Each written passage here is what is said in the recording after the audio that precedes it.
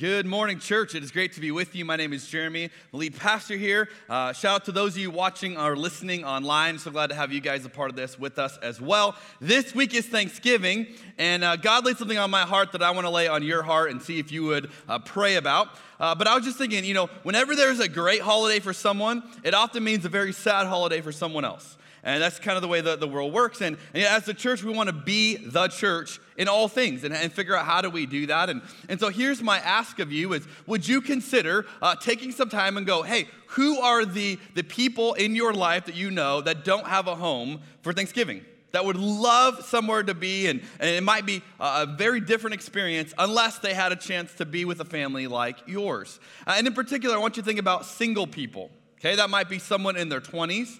But it might be a widow or a divorcee or someone who never got married and would love the chance to be a part of your family. Maybe it's a single parent with kids and you invite their kids over. Or maybe it's someone whose spouse is going to be away on travel and wouldn't normally have a Thanksgiving like this. But I just thought, what a great opportunity for us to be the church. And so I just want to encourage you, look around you, ask some questions, hey, do you have something? Would you like to be a part of it? Your family will be enhanced by being the church through this. And together, we can give ourselves to make the gospel good news for others. Sound good? Wow. I mean, after all that, I'll just be done. I guess I don't know. Sound good? Is anybody with me? All right, thank you, church. We're on a great start already. Okay, week 7, we are wrapping up our I Am series. If you've got your journals and you've made it through this journal, the whole series, way to go. Go to week 7, you'll see a spot to take notes. Even if you don't have a journal, I encourage you to get something out to take notes with. Get your Bibles out like we do every week. Today, we're going to be in John chapter 15. So if you've got a physical analog Bible with you, you can grab that, or a Bible app on a phone. I encourage you to get that out as well. Today, we're going to look at an image that, again, is kind of a strange one, where Jesus is going to call himself a vine. And if you've not really studied Jesus, if you've not experienced much of him, you may go, yeah, that's a bit weird. Why are you calling yourself a plant? But we're going to see why in just a moment. Now, one of the things you have to understand is that a lot of these illustrations, when Jesus would use these were very familiar to the people that he was talking to. Now, in particular, the vine was an image that got used a lot in the Old Testament, even in a spiritual sense. Now, a lot of times you have Israel represented by the vine. And so God will talk about his people in the Old Testament. He would say, this is my vineyard, this is my vine. And so it's not literally describing the vine, but it's a metaphor God liked to use throughout the Old Testament to describe his people. Let me show you one such example. In Psalm chapter 80, it says this: "You transplanted a vine from Egypt, you drove out the nations and planted it. You cleared the ground for it, and it took root and filled the land." Now, is he literally talking about plants here? No. Well, what is the vine that was transplanted from Egypt? Remember that the people of Israel were in slavery in Egypt. You have the Exodus, you have Moses and all that. This is what's being referenced here, and he's using the image of a vine to communicate this. Now, what you have to know, too, is that oftentimes, probably more often than not, when God used an image of a vine, it was in a negative sense. And so oftentimes it was like, you're a disobedient vine. You're an unhealthy vine. You're a vine that's not growing the way that it should. And in all of these, God is represented as the gardener. So you have the gardener who is tending to the vine, and then you have this vine that oftentimes throughout the Old Testament was not living up to what God wanted them to do. Now, with that, Jesus is going to speak into them. And again, bring this with you, because this is probably what they had in mind. And I want you to hear what Jesus says in light of how they had heard it. And so, again, they're going to go, okay, we're using vineyard language. We understand Israel's the vine. We've been here before Jesus. But what you're going to notice is that Jesus is going to change it. He's going to update it, and he's going to add a twist to it. And so we're going to see how this is worded today. John chapter 15, begin reading in verse 1. Jesus says, "I am the true vine." Now, if you're with us a few weeks ago, we talked about when he said he was a shepherd. He didn't just say, "I'm a shepherd." He said, "I'm the good shepherd." He's qualifying it because of what they understood about shepherds. Same thing here. He's qualifying the vine because of what they would have thought of in a spiritual sense when it came to the vine. "I am the true vine, and my Father is the gardener. He cuts off every branch in me that bears no fruit, while every branch that does bear fruit, he prunes, so that it will be even more fruitful. You are already clean because of the word I have spoken to you. Remain in me as I also remain in you. No branch can bear fruit by itself. It must remain in the vine. Neither can you bear fruit unless you remain in me. So Jesus takes a common image and he turns it on its head. Now, the gardener is still represented by God the Father here, so that part hasn't changed. But notice, Israel is no longer the vine. Who's the vine now? Jesus goes, I'm the vine. You can imagine them going, hold on, Jesus, I thought we were the vine? He's like, no, you're not the vine anymore. I am the true vine, and you, each of you, are a branch attached to the vine. And so he's taking this image and he's updating it, and all of them would have been leaning in going, okay, what's he doing here? What does this do? How does this change our understanding of this image? Now, if you're writing things down, here's one of the things to write down that you'll begin to see in this image. The closer you get to Jesus, the more vibrantly you'll experience life. Now, I encourage you to write that down because what you're going to realize in this whole passage is this is an illustration of Jesus trying to give us life. And if you understand it in that context, you'll understand a lot of the nuances of what's being said here. Now, I cannot think about this story without going back to one of my preaching classes when I was in college. And I was a preaching major, and what that meant is I got to go through a lot of awkward preaching classes. Now, here's why I say awkward. They were preparing us to preach in real time, but what they would do is you'd get in this class with about 5 other students, because not many preaching majors. And so you would preach a sermon to preaching majors who are about to preach a sermon back to you. Nobody cared about what one another was saying, right? And so we're all just working our own messages, and it was totally awkward. But the thing I remember the most was the first day of class.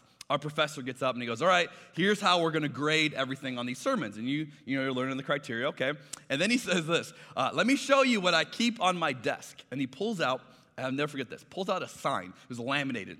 And in big red block letters, it was the word heresy. And he shows us, and we're all like looking at it, and he goes, I will keep this sign on my desk. And if any of you begins to preach heresy in the midst of your sermon, I will hold it up, and you automatically get an F. It's a lot of pressure, right? I'm thinking, I'm still working out some kinks in my theology at this point, like, all right. And so he's like, the moment you begin heresy, sign goes up, you get an F on this sermon. So the fear of God comes into all of us. We're going, oh man, this is intense. And so I was a little bit nervous. And every time I'd begin preaching, I'm looking at the 5 students in front of me who are not looking at me because they don't care. And then I'd always be glancing back at the professor and like, is he grabbing anything on his desk? Is he anything moving over there? Because I was paranoid of this. But here's the deal. I never saw him use it. And so I got a little bit disappointed by this. I wanted to see some good old heresy called out. You know what I mean? And I'm like, man, after all that buildup, I never got to see the sign even used. So I remember a few years down the road, I'm still taking preaching classes, and finally I connected with an upperclassman who was a few years ahead of me. I said, what's the deal, man? I said, this heresy sign is bogus. I said, I have never once seen it. I said, have you even heard of him using it? He looks at me and goes, only once. I said, really? He goes, I was there. I'm like, I gotta know, what happened? He goes, all right. So the student gets up and begins preaching, and he preaches on John 15, what I just said. And he gets to this part, and he goes, yeah, I've seen a vine. He's like, kind of a weird image for Jesus to use. And here's what he says. What Jesus should have said was, he's grabbing the heresy sign. You can't say what Jesus should have said. It's like, you can't do that. Everyone's like, and it's like this whole moment, and it became legendary because he called Jesus out on this image and said, yep, shouldn't have used the vine, should have used something else. So I want to illustrate this today, and what you'll notice is this is not a vine. Here's the deal. We looked into getting a vine, and if I preached this sermon about 2 months ago, they would be perfect to use for an illustration. But right now, most of them look pretty sad. They don't have grapes, and most of them don't have leaves on them. So we wanted something a little bit more robust to use. And so I asked our team, and I said, hey, can you get me something that is green and has branches? And in the Northwest, they found me a lemon tree, which I don't understand. But okay, we're going to go with this. So here's the deal, though. I'm not using a lemon tree because I think Jesus got the vine wrong, okay? Please don't tell my professor that. I'm still a little afraid of him. I'm using this just for illustration point. I think Jesus got the image right. But I'm not Jesus. I'm going to use a lemon tree to communicate this. Now, let's think about what's being said here. Okay, so God is the gardener. Jesus is the tree, the vine. We are the branches. And did you notice the role of the gardener? You notice the way the gardener is described. The gardener is very active. This is not a passive gardener. This is not a gardener that just says, hey, hope the tree works out. Theologically, that's called theism, the idea that God just put everything in motion and took his hands off. That's not what's depicted here. It's a gardener who is very active. In fact, he's so active, he cuts every branch. Do you notice that? Cuts every branch. There's two kinds of cuts, though. The first kind of cut, he'd call pruning. And so pruning, if you know this, is where you take this and you go, I'm not going to make a huge, substantial cut. I want to make a smaller cut. And so pruning is just going, I'm just going to take just something little, just a little. And pruning is what happens in this illustration to the healthy branches, which means if you today are in a healthy place with Jesus, you can expect to be pruned. Anybody excited about that? Any amens to that? No? You're going, wait, Pastor. If I'm healthy, I'm going to get pruned. That's what Jesus says in John 15. That if you're doing well, you're healthy, you're growing, you're thriving, you can expect to be pruned. Some good news for you today. But then there's another kind of cut. And this cut isn't a pruning kind of cut. It's a more substantial cut. Let me pick my one here. Don't do it. Oh, hold on. There's thorns here. It's really painful. Wow. That's hurtful. All right. There's a different kind of cut. This cut is when you say, I'm taking like the branch with me, and we don't want to be a part of that. Now, here's what I would say. You can apply this in a big sense and a small sense. In a big sense, you can say, I don't want to be attached to the vine. And God is a gentleman. God will not force himself on you. So if you say, God, I don't want to be a part of that. I want to do my own thing. God goes, all right, I'll let you. And we're like, yeah, that's right. Look at me. I'm my own thing. And God will let you do that. But in a small sense, what I have noticed is that sometimes you didn't really like cut yourself off. You just woke up one day and you went, I'm not attached anymore. And you just kind of have that moment where you're like, I don't feel close to God anymore. There's not anything happening in my life. I have veered away. I have drifted off, and so in a small sense, you can slowly opt your way out, or it can happen in a large sense. But here's what's important to understand. Who does the trimming? The gardener. Who doesn't do the trimming? The branches. No branch is trimming another branch. And yet, how often in Christianity today do we, as branches, tell everyone else the status of other branches? Let me tell you who's in and who's off. Let me cut that branch off because they are not connected to this vine. That's not the role of a branch. That's the role of a gardener. And there's nowhere in the New Testament where you have anyone claiming to know definitively that another person is damned for all eternity. You don't find that. And so today we like to go, oh, that person's cut off. They're not a Christian. And I would just say caution, because that's not what you find here. You find that's the role of the gardener. We are called to be attached to it. We are called to live our life with that, not to tell every other branch what's going on. Now, you're going, I'm following this. I understand there's two kinds of cuts. Then if you read some of the verses, in verse 3 in particular, it gets weird. Like he's almost like switching analogies here. Notice what he says in verse 3. You are already clean. Now you might be going, okay, talking about life, cuts, little cuts. What does clean or not clean have to do with this? So here's what I've noticed. When you are pruned, you begin to ask some questions. God, why is this happening? Why are you allowing this? Why are you causing this? Why is this going on in my life right now? And in the midst of asking those questions, Satan loves to fill your head with lies. Satan loves to swoop in and go, let me tell you why he's pruning you. Because you're not good enough. Because he's disappointed in you. Because he's disgusted with you. Because you don't measure up. And what happens in those moments when you find yourself being pruned is that instead of going, thank you, Jesus, that you are pruning me, that I am growing, that I am healthy, you begin to hear the lies that have been spoken over you. And some of you, this is why you are here today. This is what you need to hear today. Because some of you, when you begin to get that pruning, you start hearing the lies that your ex told you about your kind of value. You begin to hear the lie that your parent told you, that you have kept all your life, and you begin to assert that in the value. The lies that other people have said over you begin to define you, and you say, well, this is why I'm being pruned. Instead of realizing that God is an active, loving gardener who is bringing you life. Why do you prune a plant? Why do you prune a tree? Because you want a branch to be able to hold more. So if I was going to prune a lemon tree, it's because I want the lemon tree to be able to hold more lemons. I want it to have more fruit, not less fruit. And so the reason why God prunes us when we are healthy is not to say a value statement upon you of, hey, you're just not good enough. Maybe someday I won't have to do this. No, it's a statement to say you are already clean. And I'm going to give you more life. I'm going to give you more than you can even imagine.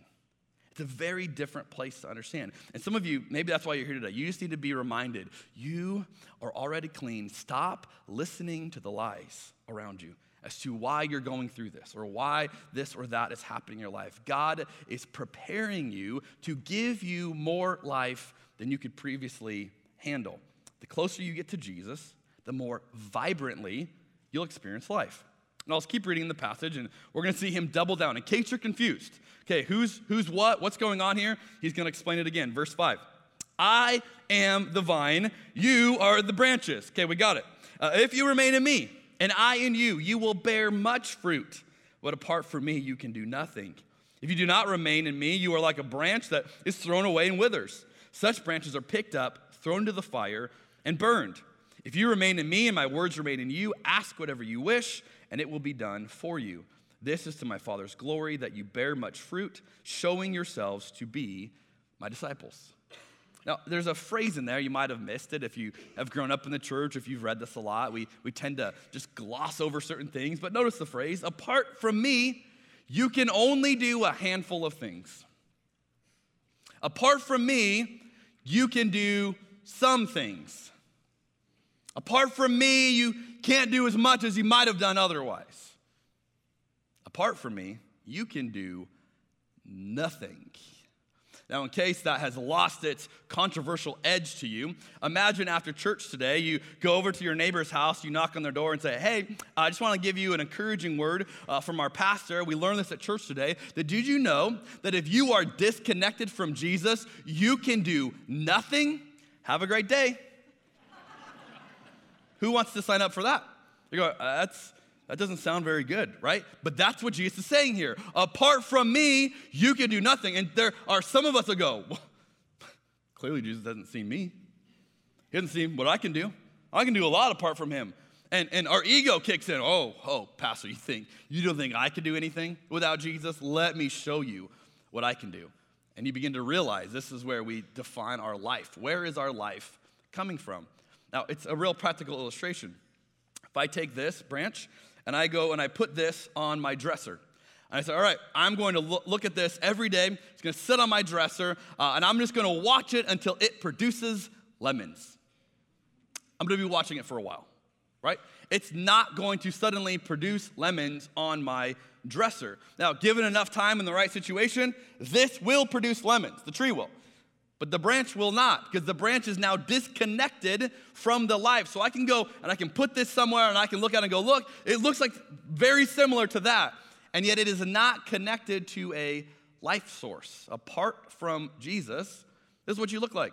You can do nothing. You have no life infusing you. Now we often hear this passage, we're like, oh, he's threatening us with hell. We're talking about burning up. What's going on here? I think it's a very practical illustration. Have you ever pruned a plant? You ever cut branches off? What do you do with them when you're done? You don't save them. You don't put them in your living room and go, oh, these are be great decorations. You get rid of them. They have no functional purpose anymore. You go, well, there's no fruit going to come from this. So throw it away, burn it, do something. It's a practical analogy of when something is void of life, you don't keep going with it. And this is the illustration he's giving for all of us. And yet there's something in us that you go, well, who would choose that? I want to be connected. No one would actually choose that. Yet the reality is, we all choose this. Sometimes in little moments, sometimes in big moments. You ever had that moment where you're like, hey, God, here's the deal. I've got some plans on Friday night, and if you could be busy with someone else, that would be great, because some stuff's about to go down. And you know what you're walking into. You know where you're about to go do. And you just kind of hope in your mind, hey, maybe God won't be around for it. Maybe God won't be a part of it. Our son, Mattson, I remember he was about 4 years old. I remember a conversation I had with him, and came into the living room one day, and he said, hey, Dad, can I go play in the garage? It's like a weird request, and I'm like, yes. I'm like, why do you want to play in the garage? I'm like, okay. And so he looks at my answer. I say yes, and he goes, okay, great. Then he leans forward. I'll never forget this little 4-year-old version of him. He says, Dad, you don't go in there. I'm sorry, what was the last part about that? What? You don't go in there. I said, why not? No, Dad, I'm going to play in the garage. You don't go in there. And I said, okay, here's the deal. I don't agree to these terms. I'm for sure going in there now because I don't know what's about to go down in there, like what's going on. And so we have this little negotiation, as much as you can with the 4-year-old. And so finally, I'm like, Mattson, what is it that you want to do in there that you don't want Dad to be around for? And he sheepishly looks down at his feet for a moment. He says, well, I want to climb on your car again. It was the again in the sentence that caught my ear. I said, what? Yeah, I like to climb on your car, Daddy. Okay, time out. We're not playing in the garage anymore. I'm like, what? When have you been doing this? And what's going on? And it was like this whole thing, and yet my little son knew. I don't want Dad to be around for that. And later that day, I was driving, and the sun perfectly hit my windshield. And I see these footprints going up my windshield. See, he knew he was going to do something bad, and he didn't want Dad to see it. You ever been there? Hey, God, yeah, I know I shouldn't do what I'm about to do. I know I'm living in disobedience. I know this is not what you designed me for. I know this is not healthy for me, but I just need you not to be around for a little bit. Well, the reality is you can fool your parents. You can fool your spouse. You can fool your coworkers and your boss. You can fool most people around you, but you will never fool God. See, God is always around you. God is there trying to offer you life. And in these moments where we think, I know best, I'm gonna thrive apart from you, Jesus is sitting there weeping over us, going, why would you choose that? When I want to give you life, and there's something in our heart, like a little 4-year-old that goes, God, don't come in here. God, don't be a part of this right now, because I just want to have my moment. And anytime you choose this, and this is what sin gets us to choose all the time, anytime you choose this, you are choosing to have less life than God wants you to have. God wants you to experience what he could do through you. And anytime you say, I want to opt out of that, you are robbing yourself of what God wants to do. And this is what sin tells you. This is a good trade. God says it's not a good trade. Don't make that trade. Now, we see this elsewhere in Scripture because the point he's making, and notice the assumption here, is that if you're connected, you will automatically have fruit. And if you're not, you won't have fruit. It's a very simple logic. So if you're connected to the vine, there should be fruit in your life that should be evident as a result. We find this in Matthew chapter 7. Jesus says, every good tree bears good fruit, but a bad tree bears bad fruit. A good tree cannot bear bad fruit, and a bad tree cannot bear good fruit. Every tree that does not bear good fruit is cut down, thrown into the fire. Thus, by their fruit, you will recognize them. See, I could tell this was a lemon tree if there were lemons on it. Oh, it's a lemon tree. You can tell a grapevine because there's grapes on it. You can tell an apple tree because there's apple. You can recognize, oh, that's what kind of a tree that is because I see the fruit on them. And the point being, if you are a Christian and you are connected to the vine of Jesus Christ, there will be fruit in your life. Now, some of us are going, uh-oh, I don't feel like there's fruit in my life. I'm here, and I'm trying, and I want it to be true, but I don't know that you could recognize me by this kind of fruit. And maybe this is a little bit of a stressful image to you, going, I can't keep up with other people who can have more fruit than me. Now, it's helpful to go back to the Greek here, because most of your translations probably say we are to bear much fruit. It's the most common English translation. It's the Greek word pharaoh, okay, which is an interesting word. Pharaoh, which we often translate as to bear, is literally the idea of to carry, okay, literally to carry something. That God will give you something and you are called to carry it. But this is a long, drawn-out process. This is not an immediate, poof, I've got fruit in my life. You are called to carry what God is going to give you. Let me illustrate this another way. In Galatians chapter 5, Paul writes this.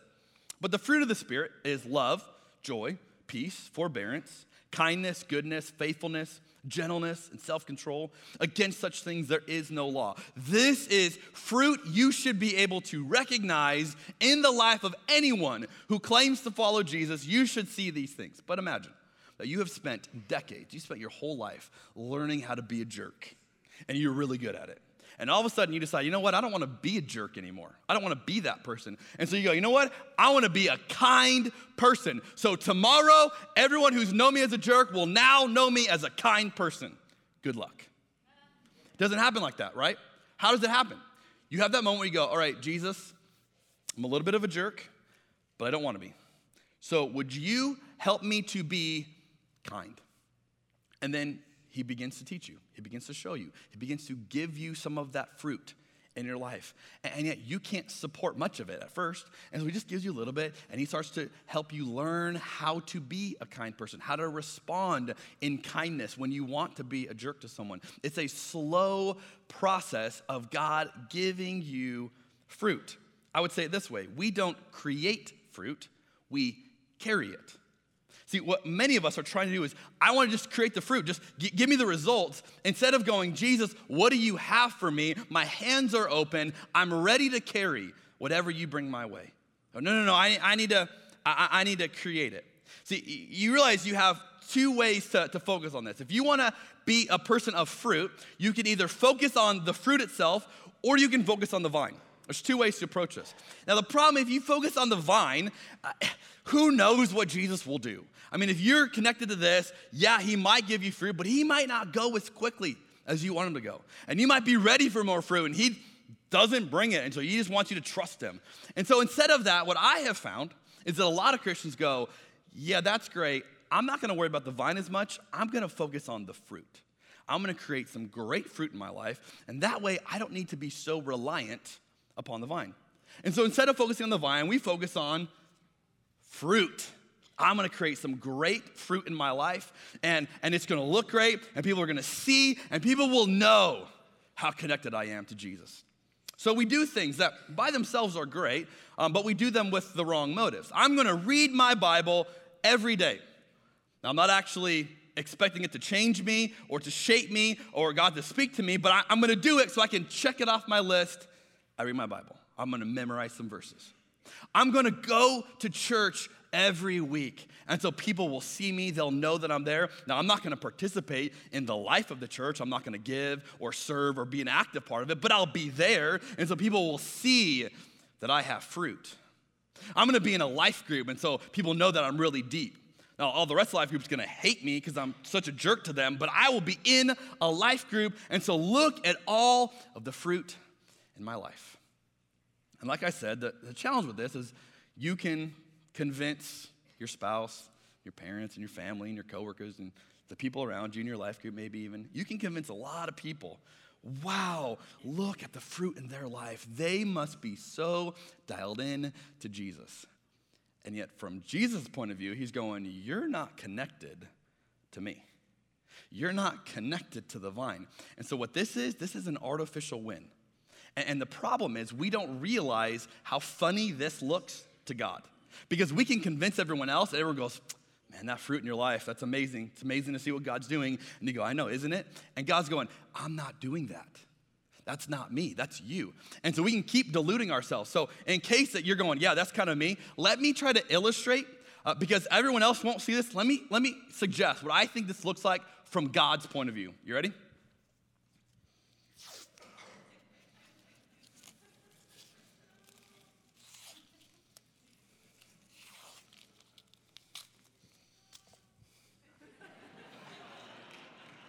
Thank you.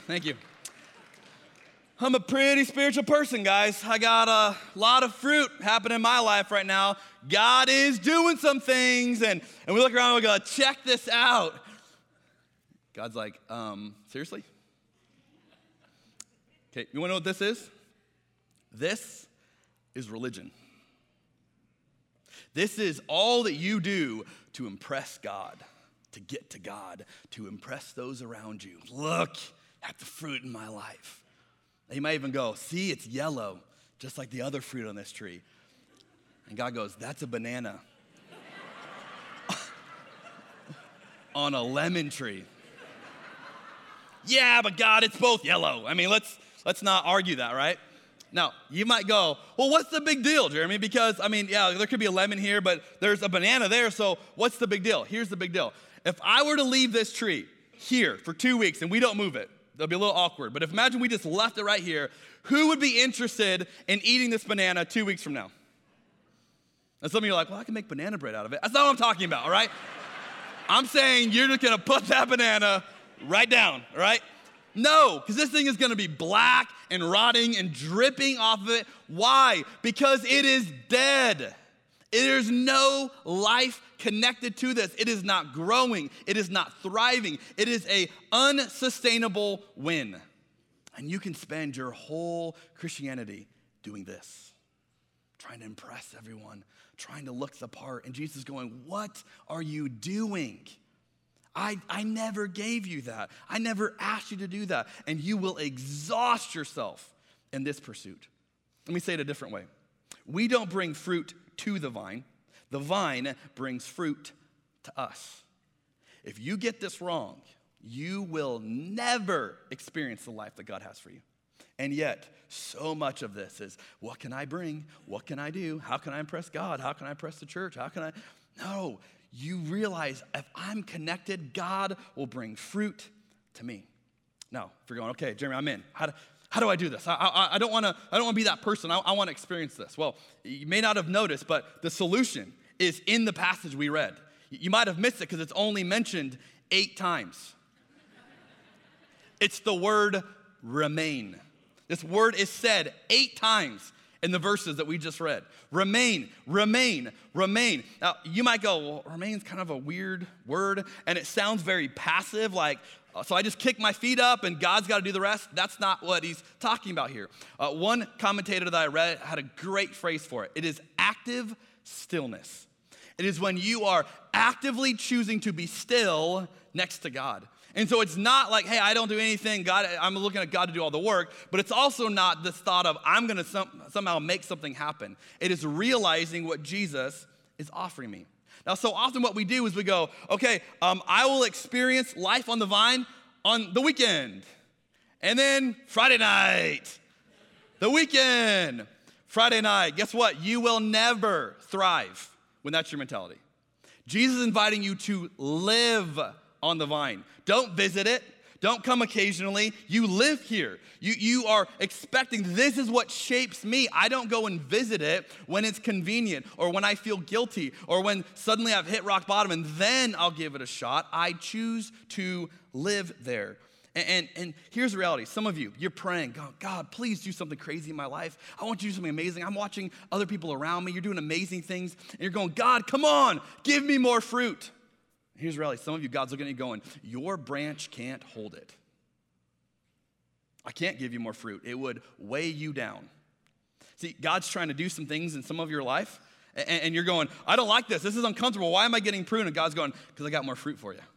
See, some of you, God has got amazing things he's trying to do in your life. He's trying to set you up for it. You just have to trust him. You just have to be on the vine to be a part of what he is going to do, because he has got some fruit coming your way. But if you are disconnected and you just try to do it on your own, you will never experience the life he has for you. I was thinking about another way to illustrate this. When I was a kid, I grew up in the 80s, and so we had 80s video games. Anybody else grew up on 80s video games, which were like the best video games, a little rectangle controller, and 2 buttons is all you get, you know? And it was awesome, and there's one game in particular I remember. It was a Top Gun video game. I think it was for like the NES, you know, just original. And this game was awesome, you know, all these things with, you know, fighter jets. But I remember there was one level that I could never beat. And I would get to this level in the game, and then it would shut me down. And the level in the game was you were in this airplane, and you had to refuel in midair with another jet. Now, this was like impossible to do. And I remember thinking, who designed this game? Who designed this level? And I would get little kid rage. You know what little kid rage is? It's like that rage that is so disproportionate to reality, you know? And I'm like, oh, this is the dumbest thing ever. And just to illustrate this, let me show you a screenshot of what this looks like. If you're a kid in the 80s, this might be a trigger for you, like it is for me, okay?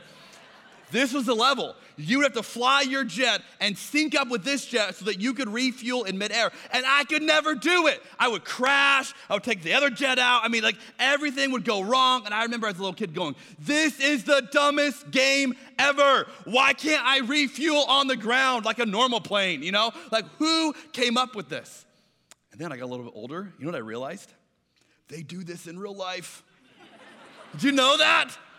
Like, real life airplanes can do this. And then I got a beautiful picture of what it means to remain. See, the reality is, he's going, look, you're going to have to fly this sucker. You're going to have to live your life. You're going to have to go somewhere.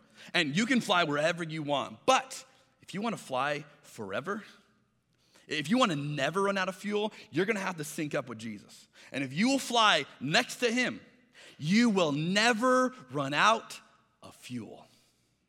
You will fly, you will see more of the world, you get to experience more things. And yet the temptation is, no, I'm not gonna let you hold me back. I'm gonna go fly where I wanna fly. And then we wonder, why am I running out of fuel? Why are things not working out? Why does this feel so hollow, so empty? And Jesus going, well, I'm offering you something that you're not experiencing. You're not taking advantage of it. See, I love this image because what we have to do for this to work, these 2 airplanes have to be still together. They're moving at crazy speeds in midair, but they have to be still together. They have to link up together, in motion together, in order for it to work. And this is a picture of the Christian life. When you find Jesus, you go, look, I'm not flying on my own anymore. I know I'll run out. I'm flying with you, and I will be connected with you, and wherever you go, that's where I'm going. Now, I want to close with some good news for you today. You might be going, okay, I want this, but I'm not ready for it, or I'm not good at it, or I've never experienced it, or whatever. Let me show you an amazing thing that the Apostle Paul does with this image that Jesus uses. In Romans chapter 11, here's what Paul says. Consider, therefore, the kindness and sternness of God. Sternness to those who fell, but kindness to you, provided that you continue in his kindness. Otherwise, you also will be cut off. And if they do not persist in unbelief, they will be grafted in, for God is able to graft them in again. Paul's going, look, you feel like your life has been disconnected. You know what Jesus can do? He can attach you back to the vine. I literally can't even illustrate this for you. I don't have a way of grafting this back in. But this is what he's offering us. Oh, you feel like your life is out here? Why don't you come back? See how easy it is to go, oh, I missed it. I blew it. I've done too much. My life's too messed up. I've made too many mistakes. I've got too many issues. Jesus goes, hey, I'll graft you back in. You want to experience life? Come on, I'll graft you back in. Now, the reality is some of you today, this is you. You have chosen to be apart from the vine, and you are not experiencing the life that he has for you. And the invitation for you is go back. Go back to the vine and allow him to graft you back in. Some of you have never experienced life on the vine. This is all you've known, and you're going, I wonder what that would be like. It's an invitation for you. Come on over. He will graft you in. You get to experience this kind of a life. And some of you got to stop taping bananas to lemon trees. You need to go, you know what? I might be able to fool some people around me, but this isn't sustainable. This isn't real life. This isn't even what God has asked me to do. And you need to change your heart and go, all right, My hands are open, God. What do you want to give me? I want to close with a quote from an author named Grisella Kreglinger. And she writes about the unique nature of a vine. And I mentioned before, did Jesus get it wrong when he said a vine? Why did he use a vine instead of a lemon tree? I think there was a reason why. Consider this. Of all the plants that serve as a source of food, the grapevine, like no other, can grow and be productive in the most adverse agricultural contexts. It thrives in stony soils and on the steepest hills, and is most productive in places where little else can be grown. Christ's fruitfulness comes to a climax in a place where seemingly no life can be found, in the cross. Why a vine? Because a vine can grow in places where a lemon tree can't grow. A vine can have life in the most adverse conditions, and this is the life Jesus has for you. It's the life in the midst of defeat, in the midst of despair and depression and discouragement. And you go, I'm hopeless. I don't know how to do this. And in the midst of that, Jesus offers you the vine. Says, you want to experience life? In the midst of crucifixion, he goes, hey, you want to experience life? And this is what he offers all of us. So if you're not experiencing life, if you're apart from the vine, why don't you come back? Why don't you realize the invitation and experience the life that is truly life? Let's pray together. Jesus, may we realize what you're offering us. May we realize this incredible gift that we don't have to make the fruit. So many of us, we're trying so hard. We're trying to create the fruit. We're trying to focus on it. And we're exhausted. We're tired. And it doesn't last. It's not real. May we see this incredible invitation to remain in you, to choose to live on your vine and experience the fruit and the pruning and the life that you have for us. May we realize this incredible invitation, even if we have been on our own, even if we have never experienced it, that we can be grafted in to this kind of life. May we, on all of our communities and wherever we're watching, may we all experience this life that you have for us. And may we know what it's like to thrive in you. We pray this in Jesus' name. And all God's people said, amen.